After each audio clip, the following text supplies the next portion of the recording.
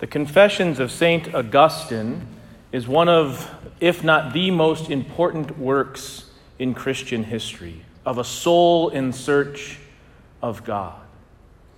St. Augustine was born in the late 4th century in North Africa, and over his lifetime he experienced a great deal of earthly success. In fact, he rose to the level of the court orator for the Emperor of Rome in the court of Milan.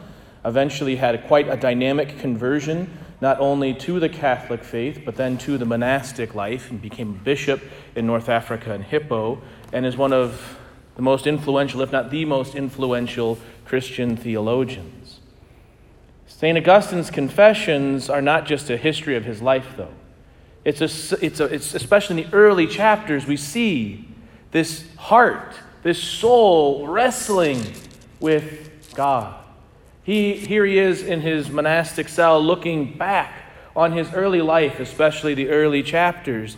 And he's pointing to all of these places where he now recognizes God was tugging at his heart. But he's also recognizing that as a young man especially, he was afraid. He was afraid to cede control. He was afraid to give up what he thought would bring him greatest contentment and fulfillment. He was afraid to give up his career as an orator or to seek freedom and peace and joy in faith outside of himself. In the faith of his mother, we know her as St. Monica. It's a beautiful reflection about how we live our life so in between this world of hope and fear. Not really like a fear that's like, I'm afraid I'm going to die at any moment, but just that kind of almost a numbness and just being a little bit afraid of the unknown. And as a result, being content with what we have in front of us. In the gospel today, we heard this in the 3rd verse. When King Herod heard this, the story of the Magi, he was greatly troubled, and all Jerusalem with him. We see in that verse the same type of fear that defined St. Augustine's early life. We also recognize that in ourselves. We believe in God. We trust in some way in God. But all the more we are afraid at times to cede control of our life. Even when, as we see in this beautiful gospel, when these foreigners come in and point to a king, the people of Jerusalem are afraid.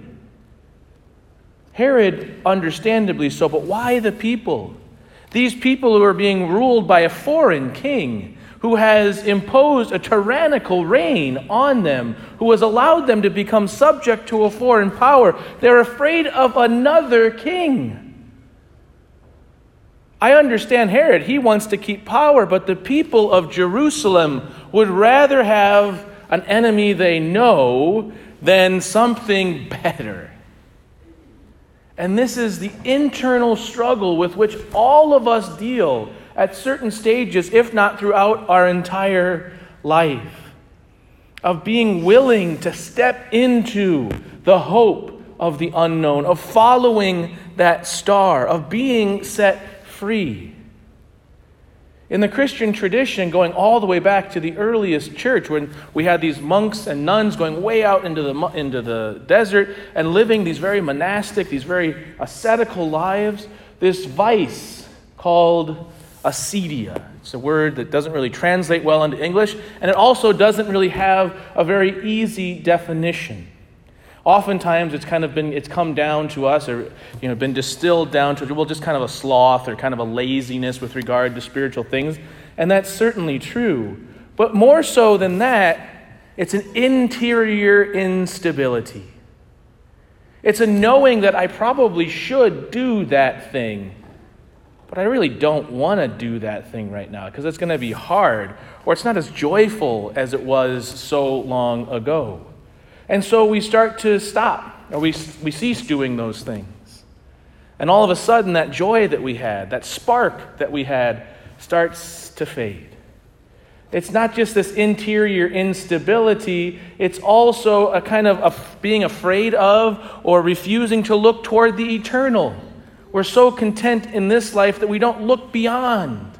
We don't get caught up into spiritual things.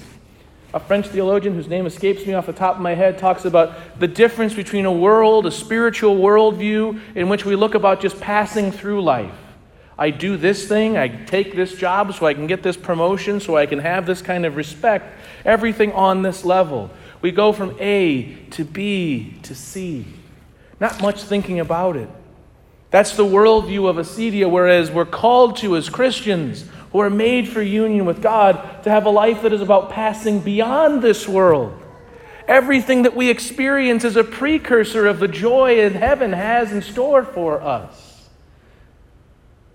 But not only is there this kind of interior instability or this failure to kind of look beyond to the next world, there's always just kind of these little infidelities, right? We see the poor, we see those who are marginalized, and we know, well, I should do something, but that's someone else's problem. Or we recognize, I haven't really prayed every day. I'll start tomorrow. It's not a huge thing. It's not this huge crisis of faith, but it's just these little things that kind of wear out the foundation of our faith. And we stand like St. Augustine as a young man, kind of uncertain as to what the world has in store for us. We're searching, we're seeking, but we're not finding, because we're looking in all of the places than in the one person who will set us free. Because brothers and sisters, as St. Paul reminds us in that beautiful second reading from his letter to the Ephesians, we are co-heirs to the Jews, and Gentiles are co-heirs. God has chosen us for salvation, and not only salvation, but for greatness. And this is one of the things that acedia does in our life. It makes me think that I am not great. You are. You have infinite value. You are made for the greatest and the most wonderful thing that has ever or will ever exist, life in Jesus Christ. And this is the star to which we all are called to follow, which has led us here today, which leads us forth. It is a person who knows you and loves you. His name is Jesus. Follow that star. If you're struggling with your prayer life, set aside 10 or 15 minutes a day. If you're not serving or tithing if you're not serving the poor or tithing with your time, talent, and treasure, figure out a way where you can sit down and say, how can I serve? Love the people in your life with infinite love. This is where we find joy and happiness. St. Augustine later in his Confessions talks about, late have I loved you, O beauty ever ancient, ever new. This God who was born in Bethlehem is still with us. He is alive, and he desires us. And to be in relationship with him is to step into both the newness and eternity of God. Where nothing, no fear, no earthly challenge or struggle can weigh us down or keep us enslaved. The Magi had that faith and courage. Remember, back in those days, there weren't airplanes or even motor engines. For them to have come from the east, they had to set aside a lot of time and a lot of money to search for something about which they didn't know. Well, brothers and sisters, you and I know the Lord. He is calling us, and he is desiring to set us free. Be not afraid of not only the small acts of fidelity, but also of doing the grand things. Of living a life with ultimate meaning and purpose and conviction around the person of Jesus Christ and faith in his church. Of radically giving of yourself, of sacrificially giving of what you have to those who have not. The Magi, these men, these foreigners from the east, show us what freedom looks like when we find Jesus. And we have found him, but have we brought our gifts, and are we willing to part with them? Archbishop Fulton Sheen talks about two types of confessions. There are two types of confessions in the world. He talked about the French philosophers who were kind of nihilists, right? There's these confessions where they take glory in themselves, in my life, in my accomplishments, and the acts that I have done. And then there's the confession of St. Augustine, which is a confession of the glory of God, of a life that is seeking all over the place, but when it finds Jesus, finds its direction and gives everything to him. Everything.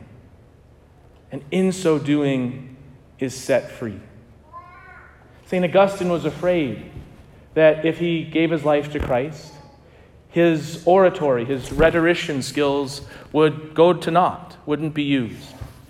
Nearly 1,700 years later, we're still reading his writings and stories, not because of his greatness, but because of the greatness of God, who Augustine was willing to follow.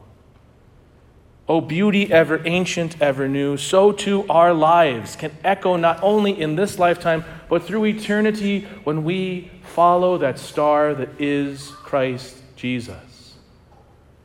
All of us, bringing our unique gifts, maybe not of gold, frankincense, and myrrh, but of our time, our talent, our treasure, our very selves, our experience, our baggage, our sins, bringing them to Jesus and departing like the Magi by a different way, a better way, a path of freedom, joy, and peace.